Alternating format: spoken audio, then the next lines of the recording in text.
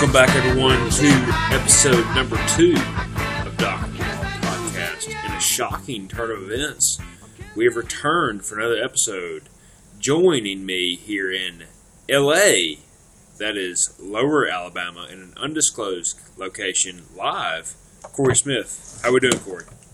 Bro, I feel like we should set this thing up.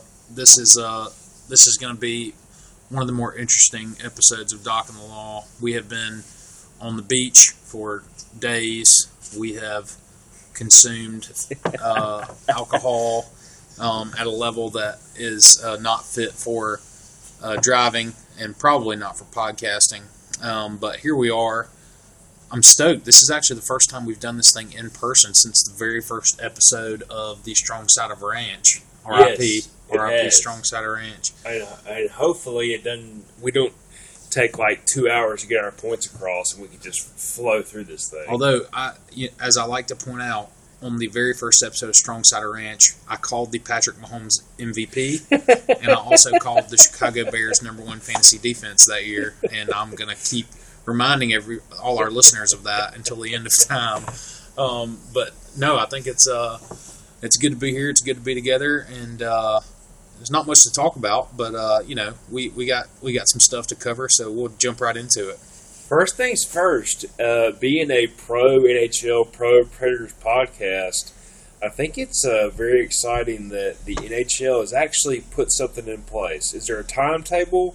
Not really, but at least that hockey has some sort of idea of the playoff system that's going to start here in the near future. It may be football season before it gets here, but you know what? At least they put something out there yesterday, and it gets us excited for the playoffs here down the road. And who knows when it's going to happen, but you know what? It got us talking about something. No, I think it's actually a really cool idea. So if anybody hasn't seen, the NHL came out earlier this week. We are actually recording this on May 27th. It is late in the evening on May 27th, but we're recording this towards the end of the week, and earlier this week the NHL came out and announced that they were going to return in kind of a 4-phase process. So their phase 1 was self-quarantining, which they've considered to be over. They said the regular season is over. Hopefully early June they're going to come back and allow skating and practicing in small groups at facilities. Phase 3, and they said no earlier than the first half of July, they're going to start training camps again. And then Phase 4, which they hope to be towards the end of July and August, they're going to actually start a 24-team playoff. The other 6 teams will be in a lottery for draft picks. And then as soon as the draft lottery is over, they're going to be in 2 different cities, East Conference in one city, West Conference in another city. They have a list of cities they're considering. And basically, they're just going to play it out. So the top 4 seeds from each conference will play a round robin for seeding amongst the top 4. And then the remainder of the 8 teams from each conference will be paired up, 8 versus 9, 6 versus 11, 5 versus 12, and play it out. And they're going to play 5-game series to see who's going to continue in the playoffs. And I think it's actually going to be really cool. I mean, we always talk about, do any of this, when they're in these odd situations, do any of these things carry over? And I actually think this is a pretty cool playoff format. But, it raises the question, Preds are a 6 seed, squaring off against the Coyotes in the first round as an 11 seed. Got to get your thoughts on that. Well, again, we don't know when it's going to happen. We talked last time about the Preds, and they had a hot start to the season this year, but for some reason, the Coyotes have had their number, especially in Arizona, out there away from Bridgestone. So we'll just see. And I think the biggest thing, like you said, this is a new style of playoff for all of us with the 2 hub cities, and the East will get their city and the West will get their city, and there's, again, several up for debate. But it's just going to be interesting because being hockey fans like we are, and I wondered this when the commission came out yesterday and said this. Okay, so you've got these matchups and you've got this round robin series. Are they going to do it like NCAA tournament? And you're going to have like your series to where like the West has the Preds and the Coyotes, and they have the Oilers and the Blackhawks, and they have is the Jets and the Flames playing. and the Wild and Canucks. That's the play-in series. Are they just going to start at like 8:00 in the morning and just roll? Which would be fantastic. I mean, can you imagine? And for hockey fans like us, I mean, definitely, there's a real chance. I've got a bunch of sick hours, and I may use them all up because I'm going to sit there and just watch hockey nonstop. And I mean, you've got empty stadiums, and you've got teams rolling on. And it's going to be like rec league baseball. Rec league baseball kicked off. You had the 8:00 game, and they just went and they rolled. And are you going to have games all day in this hub city, and then you keep going until you figure it out? I just think it's a ton to consider when it comes to matchups and how like a team's going to be affected. Okay, sure, you got the early game, you got the late game. Okay, and you look at especially Preds. We've always considered them as having a huge home ice advantage. I mean, you're going to lose that, and you're going to have teams on the ice with a bunch of echoes in the background. I was about to say, there's going to be nobody in the arena. And we've seen that from Bundesliga, and we'll talk about that in a second. But what are you going to get from these teams when they're in these hub cities? And sure, I understand trying to find a champion, and you're going to your home ice isn't going to have any advantage, and it's going to be a team versus a team. And, for example, I know Dallas is one of the hub cities up for consideration for the West, and it's going to be different. And I just hope they take into consideration, hey, we're going to play hockey all day. People are looking for something to watch, and I hope they play all day and they just keep hockey going nonstop until they find a champion. Well, I will say I think that you make great points about not having home ice advantage, which I think has shown over the years to be huge in hockey, especially if you come down to what would be a Game 5 in this point, or a Game 7, a series-clinching game. I think that is a huge point to be made. The other point to be made is I think you got to go back to road records, right? Mm-hmm. Because I think there is something to which of these teams have veterans, which of these teams can wake up in a hotel, follow their routine, go out and play solid. I mean, there are teams that just play shitty on the road. It's just a proven thing. And so I think that's where a lot of the value is going to be found. The second thing is, for all of our fellow DGens out there, this is a situation, gents, where we are going to have to pace ourselves. This is the classic situation where the 9 a.m. game is going to be tempting as fuck, and you're going to be sitting there and you're going to be like, "Oh man, I love the Bruins in the 9 a.m. game," and you're going to hammer them, and they're going to lose, and then you're going to be scrounging all day, figuring out how you can get together $20 from your Uncle Lou or whatever to bet on the 11 p.m. game, and so. I think that this is a classic pace yourself situation. The other thing that I think is it kind of resets the gambling market because, like you said, there's no home ice advantage, and a lot of the books have already released odds. I'll tell you a couple that I really like. The Capitals, not doing great this year, but they're sitting at plus 1,400 to win the Cup. The Leafs, who I've liked all year, are sitting at 1,800. Our Preds are also sitting at 1,800. And then one way back in the pack that I think you got to keep your eyes on.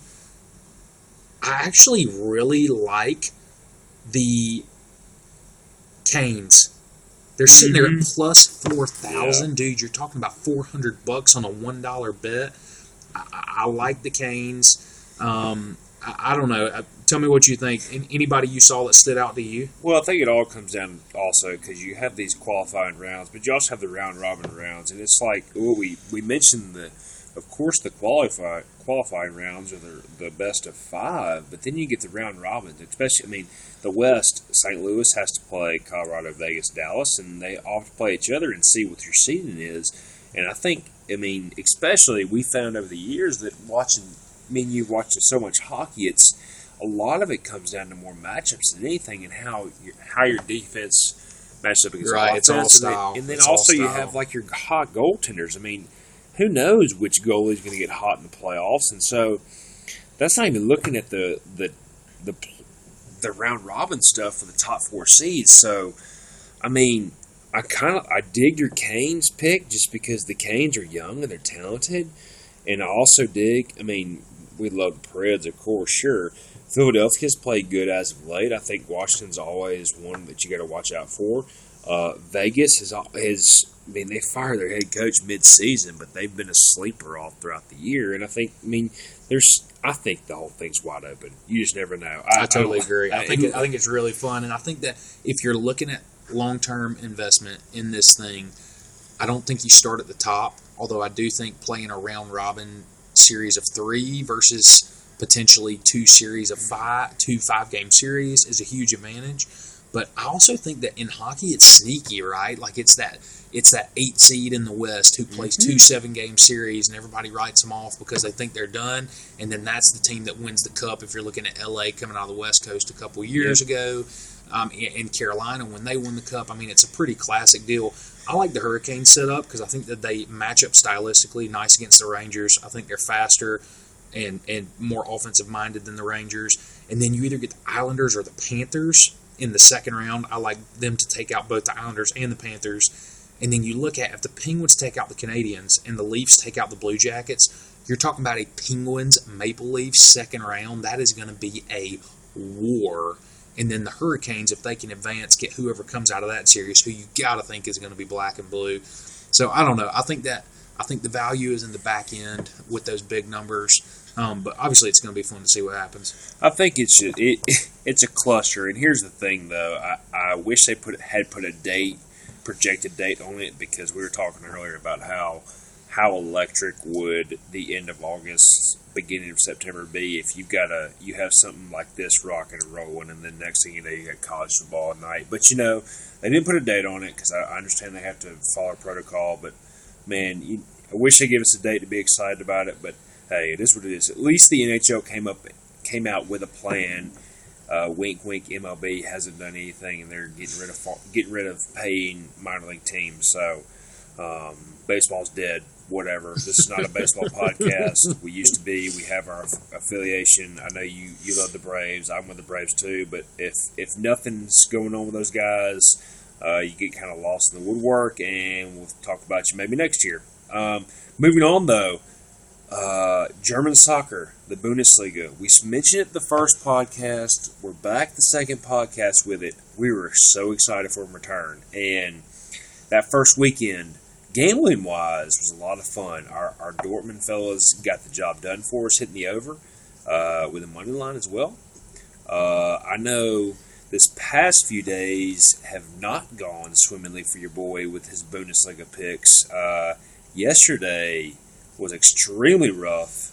Went 0-7-1. Extremely hot start, but worse. At least I was on the beach. That's about the only plus side from the whole thing, is I could just turn it off and walk down to the coast and go enjoy the sand and the surf and the sights. But hey, I will say this. At least live sports were back, enjoying some live soccer, even if it was a majority of loss on every match. But it was nice to put some hard-earned money on some trash. But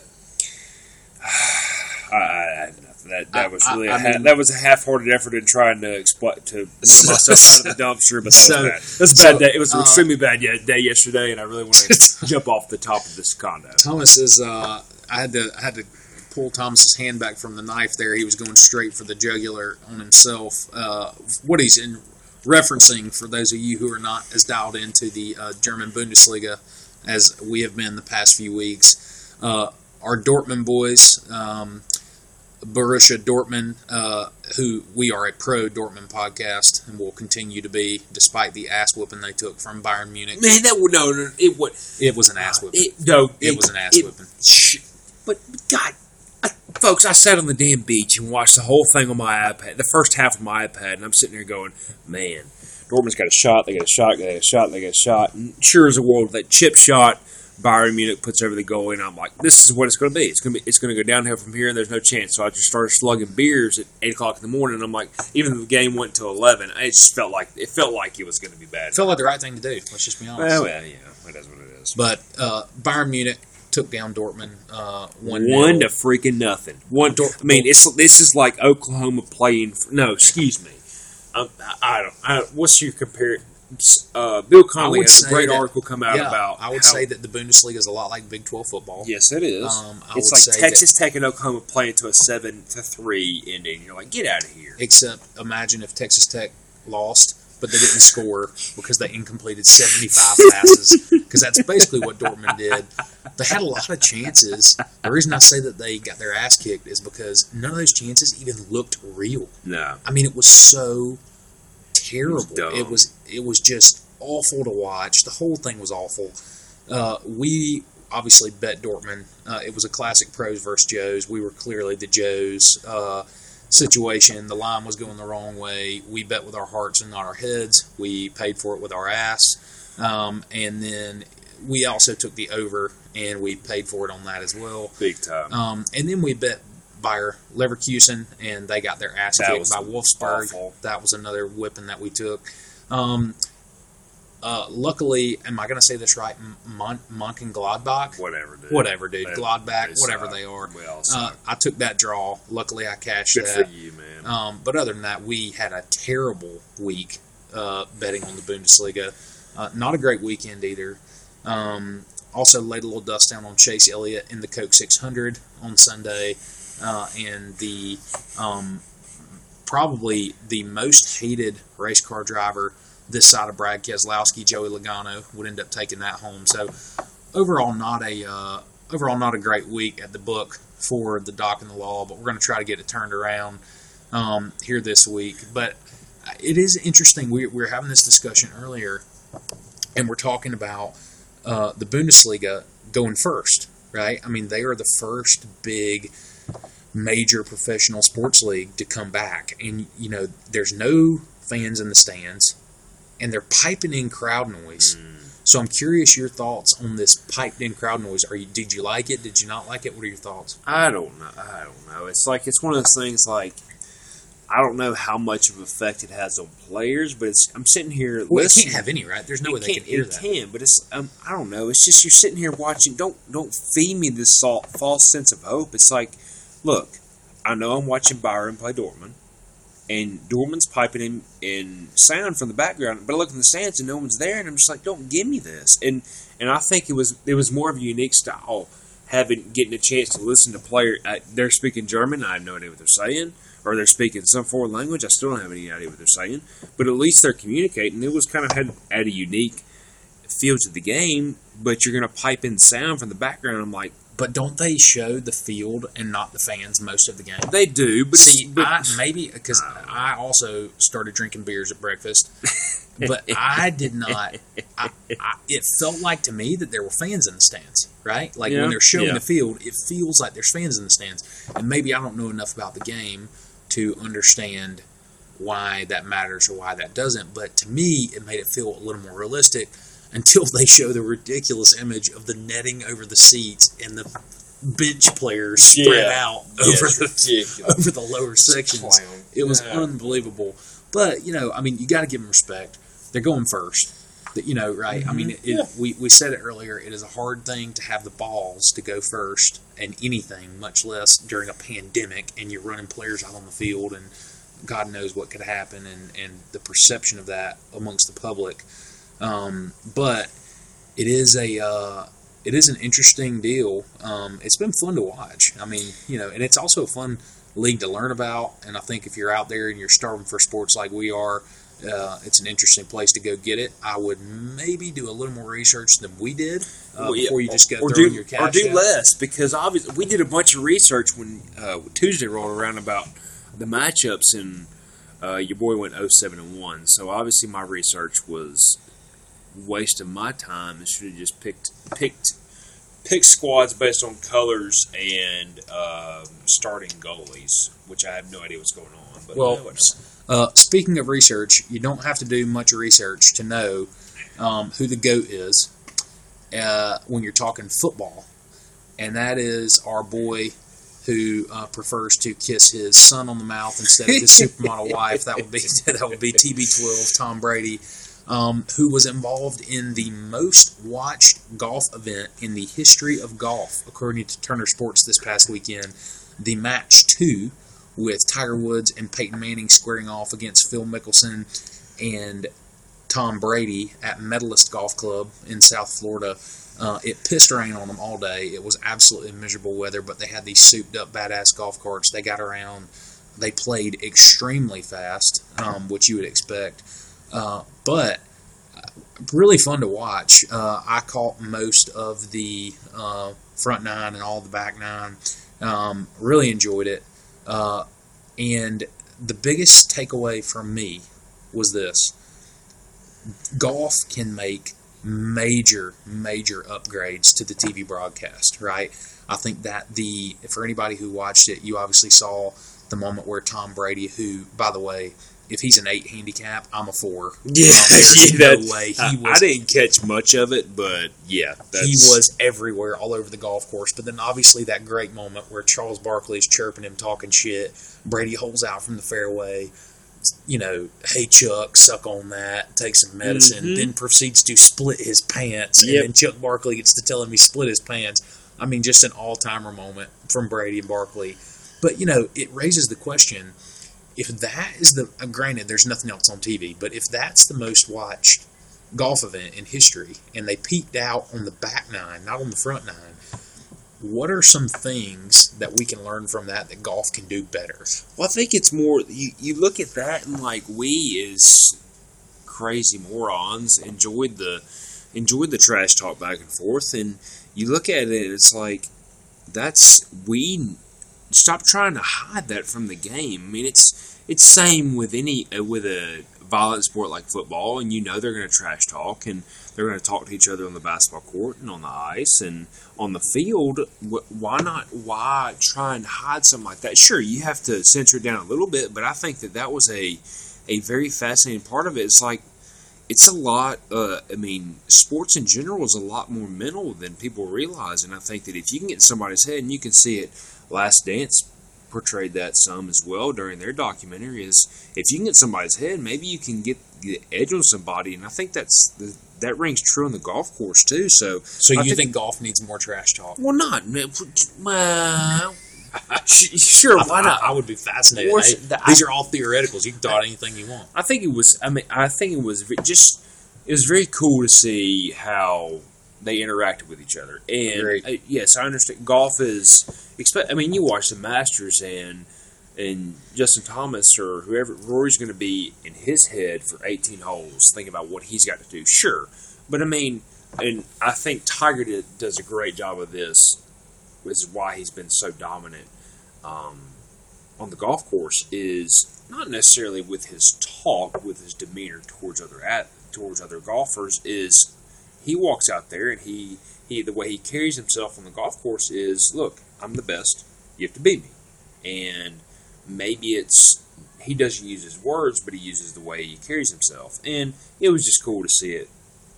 The replays that I saw, I didn't catch much of it, but from what you've said is what I've seen on social media is the words they've used towards each other is they're trying to play these mind games and gain the advantage, which maybe that's the athlete, I think, in all four of them coming out during the broadcast. I agree. I think probably for me, and I'm a golf head, I'm a guy who enjoys the ins and outs of the game, not just the big picture of it. I think the coolest part was when Justin Thomas interviewed Phil Mickelson, and he's like, hey, tight lie, side of the green, not that much green to work with. What are you going to do here?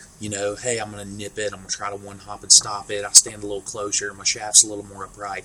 And most people are going to hear this shit. They're never going to be able to do that. But it's fascinating to be able to hear, right? Hey, short par 4 here. What are you thinking, Phil? I think that just the ability to maybe walk with them from green to tee and, hey, what are you thinking on this next hole? Or, walking up to the green. Hey, what happened on that shot? What were you thinking? What went wrong? Just the ability to do that and just hear what these guys think. They're such technicians. It would be fascinating to be able to hear that. I think that some of this high and mighty shit that golf is on, about hey, we can't disturb our players and we can't break their focus. Well, yeah, if it's the Masters, if it's the U.S. Open, if it's a World Golf Championship and they're playing for $4 million, yeah, clearly you don't want to bother them in that situation. But if it's the freaking Travelers Championship and it's a Saturday afternoon, who gives a shit? I mean, nobody wants to hear from Patrick Reed. That guy can shove it up his ass. Yeah, he can. But like, if Jordan Spieth's getting ready to hit a chip shot, I would love to hear what he's thinking. Exactly, and I think that's what in RIP or XFL, but I think that's why people jumped to the XFL so quick is that they were interviewing guys at interception field. He comes to the sideline, he's getting interviewed right there. I think that's why people jumped on it. And NBA has tried doing that in between the first and second quarters and third and fourth quarters. But I think in golf, you have so much downtime between shots where you can ask, or like you said, from a green to a tee box, you have a chance to ask a guy, okay, what are you thinking here? And I think it's as a spectator so fascinating seeing what a professional he's thinking about when he goes to his next shot or when he goes to the next player, something like that. And I think that would be something to where you had people, you could bring people who don't watch golf on a dated or on a normal basis or tune into the Golf Channel on a Tuesday afternoon, but they're watching the sport on a weekend and say, hey, this is something I would like to watch on the weekend instead of go do something else. I agree. Also, would like to mention cash the Tiger and Peyton bet. Took that overall, so I cashed that. Also cashed a couple props. The major thing was cashing that bet. Exactly. Because like Musburger likes to say, there's nothing better than cashing tickets. Mm-hmm. Right? I don't know. I'm paraphrasing that anyway. Oh no, he says cashing tickets is what it's all about. Mm-hmm. That's exactly what he says.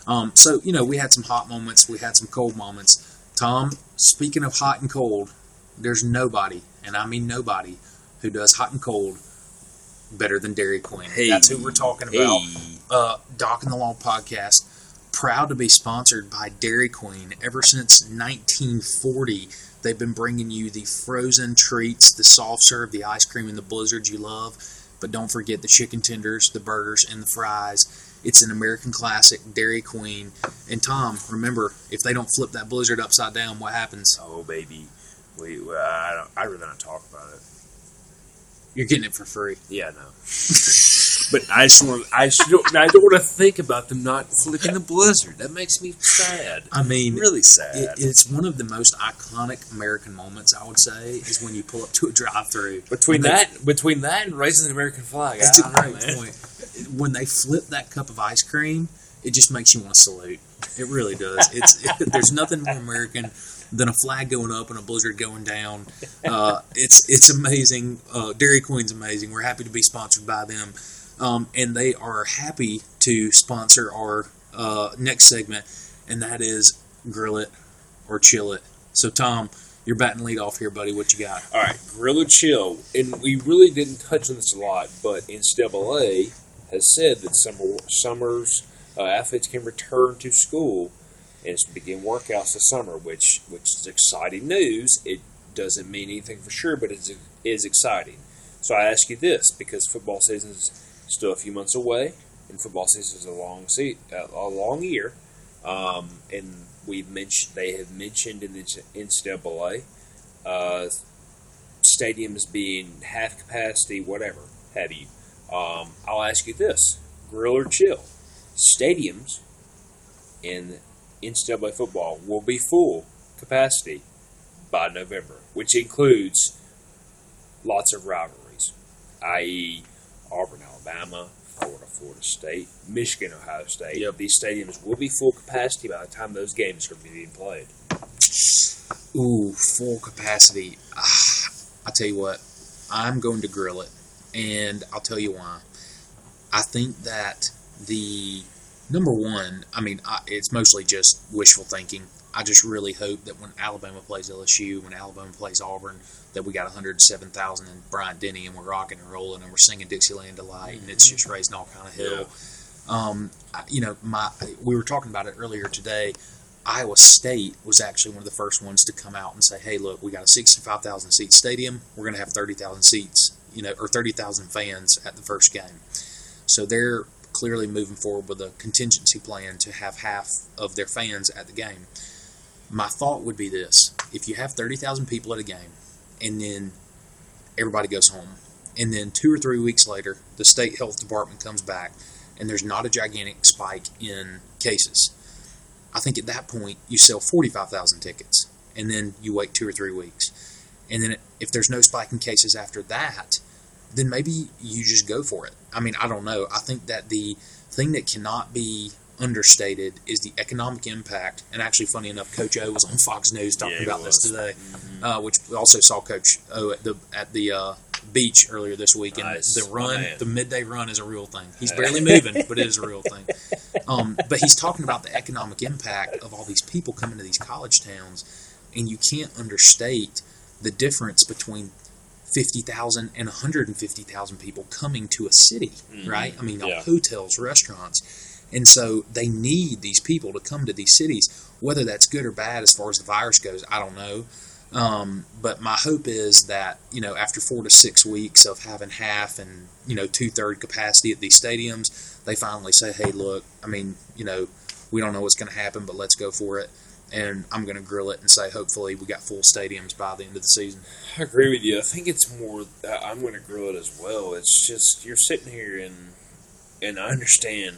You look at the first few weeks, and it's maybe, again, wishful thinking and we always take Alabama, for example, we are from Alabama, and we grew up following the Crimson Tide, but you look in Tuscaloosa, and I think their first 3 games, sure, half capacity, but when A&M rolls into town and Auburn rolls into town in November, I think Tuscaloosa, and I'm not the smartest one out there, but I think that the city would really prosper, and I say this sarcastically, totally agree, yeah. really prosper from the number of fans in attendance at Bryant-Denny Stadium when Texas A&M plays Alabama and Tuscaloosa, and the same with Auburn, and you can take that around the country, and I think it's the same way. And so I agree with your theory with the spikes in cases, but I thought about this the other day, and when it came out, some checkerboard theories about seeding and stuff like that, and this may be the cynical Thomas coming out, but man, if I can't hug some random ass guy in the seat in front of me when Alabama gets six, or I was thinking about this too. I went to Game 6 and the Preds Ducks Game 4 the Preds Ducks in 2016, and the Preds scored 30 seconds after the game, and I hugged 7 random guys. Yep. So I was so excited. I was like, dude, if I can't do that and enjoy the sport, whatever, man. I'll die from something. Who cares? But whatever. I mean, is there anything more dude than the celebratory hug of a dude you've never met at a sporting event? Dude, we're sitting there in story me. So Doc and Law's brother were in Blacksburg in the middle of a torrential downpour, fighting off pneumonia and fighting off anything. Oh, this is it was freezing cold. I think I slipped in the middle of Lane Stadium and broke my ass. And then Virginia Tech gets a pick 6, and I have no affiliation with Virginia Tech. I bought a hat and a shirt, but that's all I've given to to Virginia Tech University. And they get a pick 6. We're hugging everybody around us. Oh, man. And you know what? I cherish that forever. And whatever if I get COVID. That was electric. The Lane Stadium trip of 2019 will be a story for another day. Yes, but it's a whole other podcast. It is just a very dude thing that I hope never goes away because of COVID. Is the random bro hug when somebody scores. No, not just some random I've watched Virginia Tech football on TV. Sure, great. Enter Sandman was awesome, but that's it. I played them in the video game, but I've never given $1 to Virginia Tech. I've never bought a shirt until I got up there. Nothing. And we just drove there on a whim, and we're hugging people from Blacksburg that went to Virginia Tech, and it was awesome. Yeah. Also, another tip: vegans take you bringing ice cream that's not vegan into their house very seriously. But like we said, that's a story for another time. So I'm going to go next here, Tom. We mentioned this a little earlier in the podcast, and I heard an interesting take from Tom Glavine on this last week about baseball players, right? Because you don't really hear, these hockey players, we talked about the playoff. We're talking about them potentially being in a city that's not their city, quarantined in a hotel away from their family for 6 to 8 weeks playing playoff hockey, right? However, baseball players come out and say, wait, you want us to expose ourselves to people, and you want us to be around the same people all day and you want us to be away from our families. And then they're saying, we're not making enough money to do that. So here's what I'm going to say. Grill or chill, most people are not going to take the players' sides when they say we're not getting paid enough money to do this crap. Wait, I'm saying you're the doc and I'm the law, and so you have to dumb this down to the law. Do you think that most people are going to take the? Do you think that? Let's see. Are you going to grill or chill the fact that most people are going to side with the owners when it comes to the players in the baseball union saying they're not making enough money to go play baseball during COVID? I'm grilling with the owners. Yep. Look, I mean, you can read all these articles, and in my opinion, look, what's his face came out. You know the name on the pot. What's Snell, whatever his name is, came out and said, I'm not paid for playing for less than that. Dude, hit the bricks, bro. Come on, man. Come on.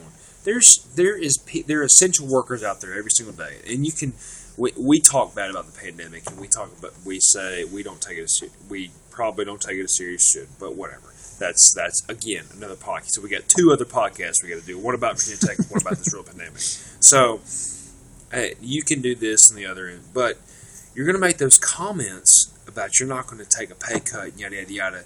Dude, give me a break with that. With the money you're scheduled to make, and you're not going to take a pay cut because you're risking your life. Risking your life. I don't. What is he pitcher? Yeah, he's a pitcher. He literally stands in the middle. You stand in the middle of the field by yourself. And you're risking your life if you hang a curveball and he's going to hit you. He's going to crank one in between your eyes. Yeah, that's risking your life. But you're not risking your life with COVID getting stand on the mound. And so, I see the longer this keeps going for the MLB, it's going to look worse and worse and worse.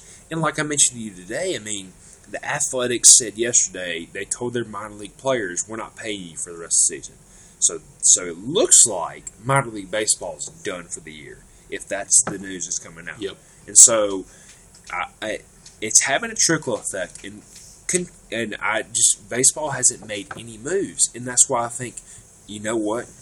No, in America, hockey's 4th in all this stuff, but at least hockey did something. Yep. And it looks like NBA's talking about doing something. MLB hasn't done anything, and baseball is just, they're getting left behind. Yep. And I mean, the old saying, right, is you don't want to be first and you don't want to be last. And it looks like baseball is going to be last. It's going to be last. And I understand it's sure you want to take things slow and make sure you do it right, but at least NHL has not given you they have not set a date. They've set a timetable for things if everything goes according to plan. Yeah, baseball has no plan. They have nothing, which is they can't even agree if they're going to be paying the players enough. And I think the biggest thing is it's just tone deaf.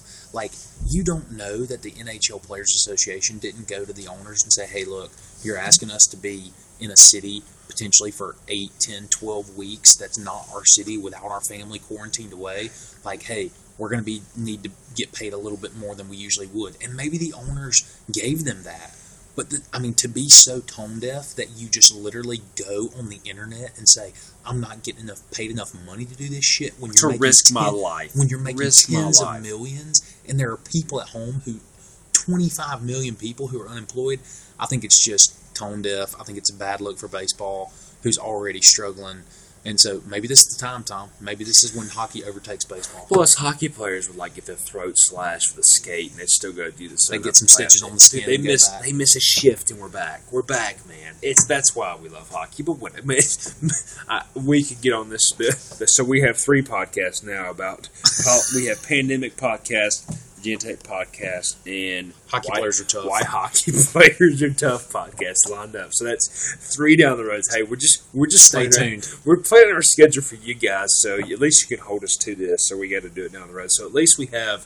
This is episode 2, so we got 5. We at least have 3 more plans. 3, 4, 5. So we make 5 podcasts. So all right, what you got next? Next for Grill or Chill. And we hadn't talked about football except for college. Now, NFL has they have moved on, saying staff can start going back into the facilities and getting things moving with them. Now, I ask you this, grill or chill, NFL will play a full season this year. I think I'm going to grill it, and there's a lot of grilling going on, not a lot of chilling going on. But I think the reason I think that is, as far as I understand, it sounds like they're going to start practicing in July, which is not far off the timeline of full team practices. You've been there, you've done you've practiced with an NFL team. I have not, but I think that what they're missing is the OTAs, the rookie mini camps, the on-the-field underwear practices, the film sessions, all that stuff, the quote-unquote workouts where they're actually out there running routes and learning the route trees and all this stuff.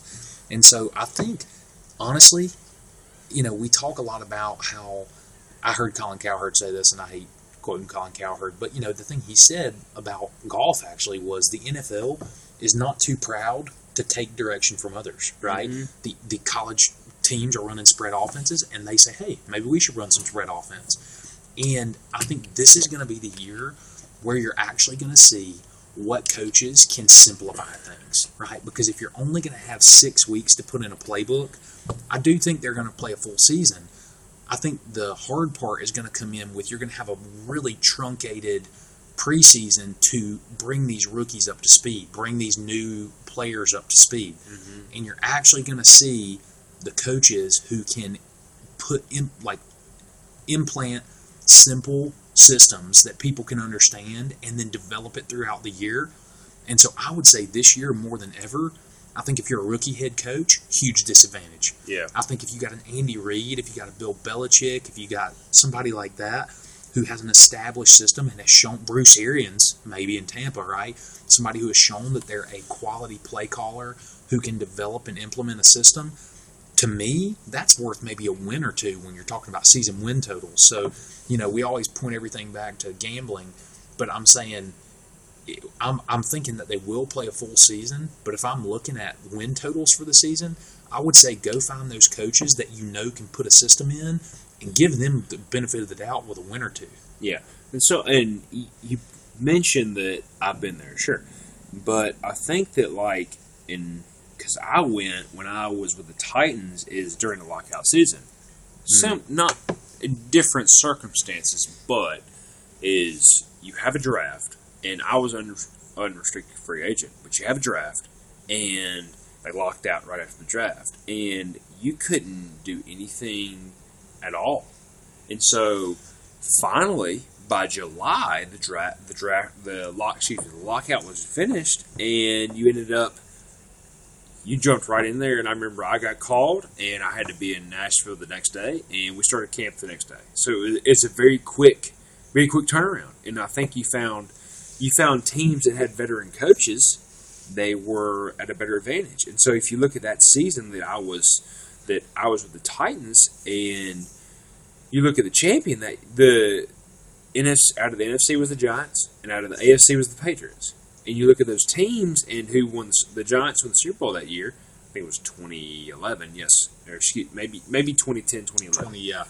So anyway, they're veteran coaches who knew what was going on. That may be wrong, may be right, but you still look at the teams, and it was a veteran coach that had his guys in the system, and he'd have to teach brand new stuff to a new bunch. And so I think that you take those squads and look at them from a gambling perspective, sure, but also as a team that's a potential Super Bowl winner, an AFC, NFC contender, and you say, hey, I think this squad's kind of got. For example, the Saints really, if you look at their core guys, they don't have anybody brand spanking new. But the Dolphins probably a brand new quarterback, and sure, they're going to have some learning curve starting out just because they're starting off a little bit slower than they normally would. So I think it'll just be interesting to see, and I think that I'm kind of with you, Gorilla, and I think NFL is gonna they'll play a full season. I think there's too much money into it, and I think that totally agree, especially if no fans in the stands, right? That's a huge. Somebody told me 40% of revenue comes from fans in the stands related income. Yeah. So you talk about. You can't also lose 4 games if you're going to lose 40% of your revenue for the year. Exactly. I think it's a lot of, especially when it comes to sports, a lot of unanswered questions, which we'll just see over the next few weeks and probably a few days. And hopefully by the end of July, we'll just say, the hell with it, let's go back to normal. So it's more fun that way. Love it. Well, Tom, it's gotten to that part of the podcast where it is the part that you know that I love that has become near and dear to my heart. And First off, we have a new sponsor for your pony picks for the weekend.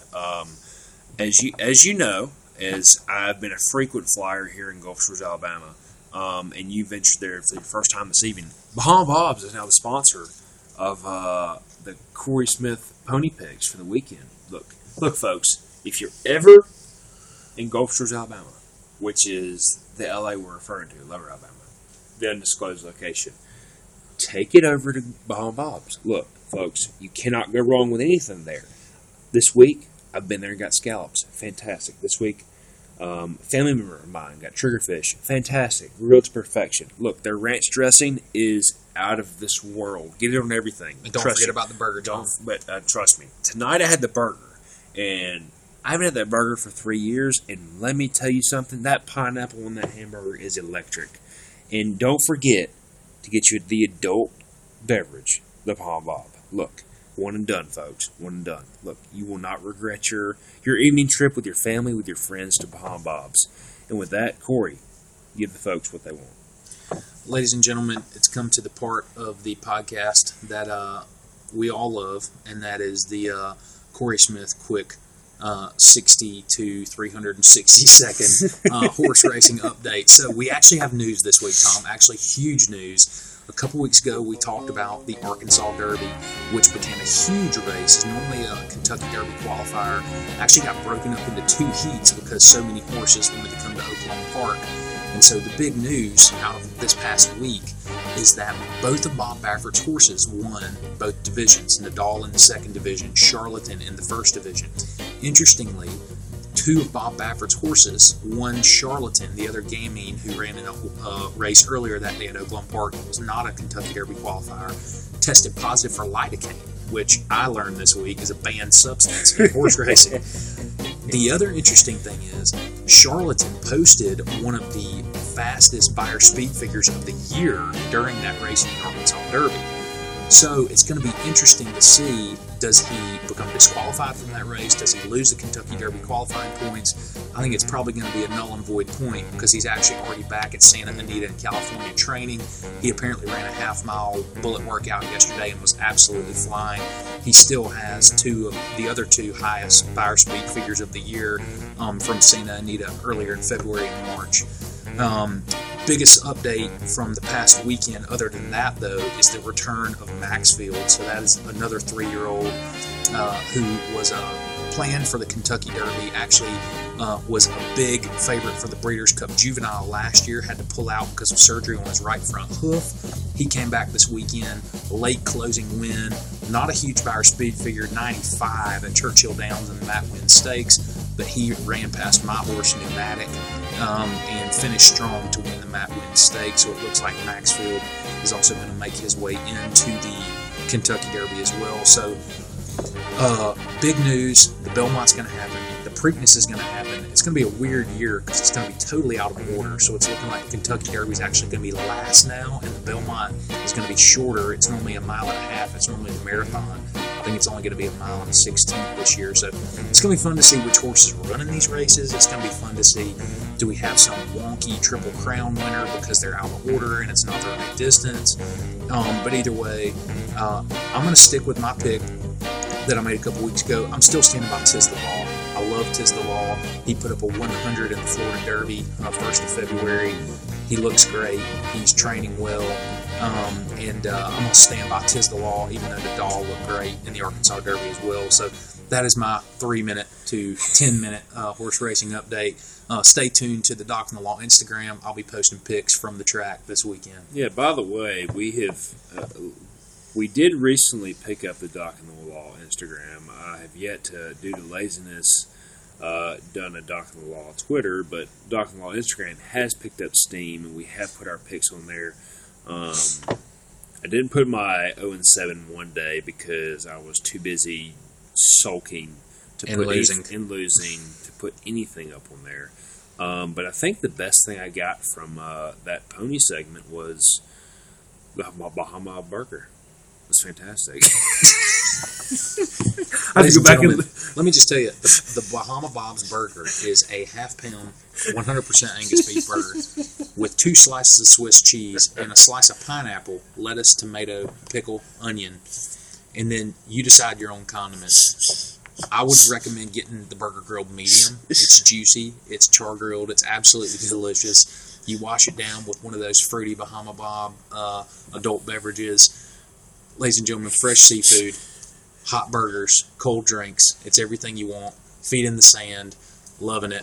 Happy to be brought to you by Bahama Bob's this week. Man, that's the Horse Racing Minute. That was electric right there. That ending right there really put the ice on the That's the Horse Racing Minute.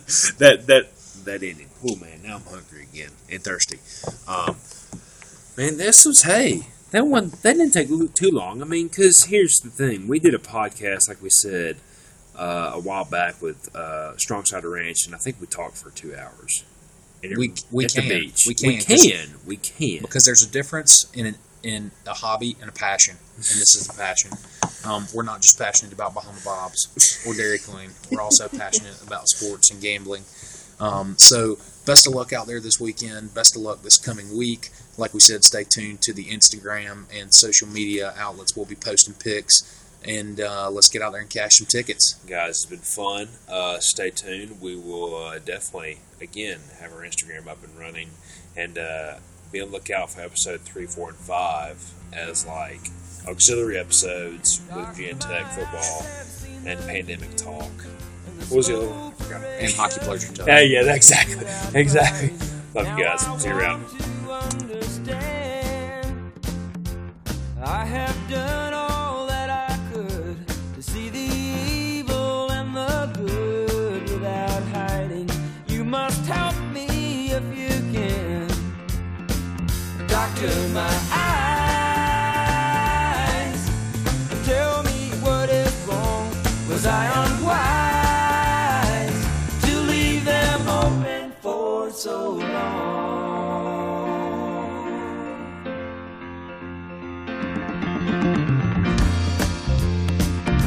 'Cause I have wandered through this world, and as each moment has unfurled, I've been waiting to awaken from these dreams.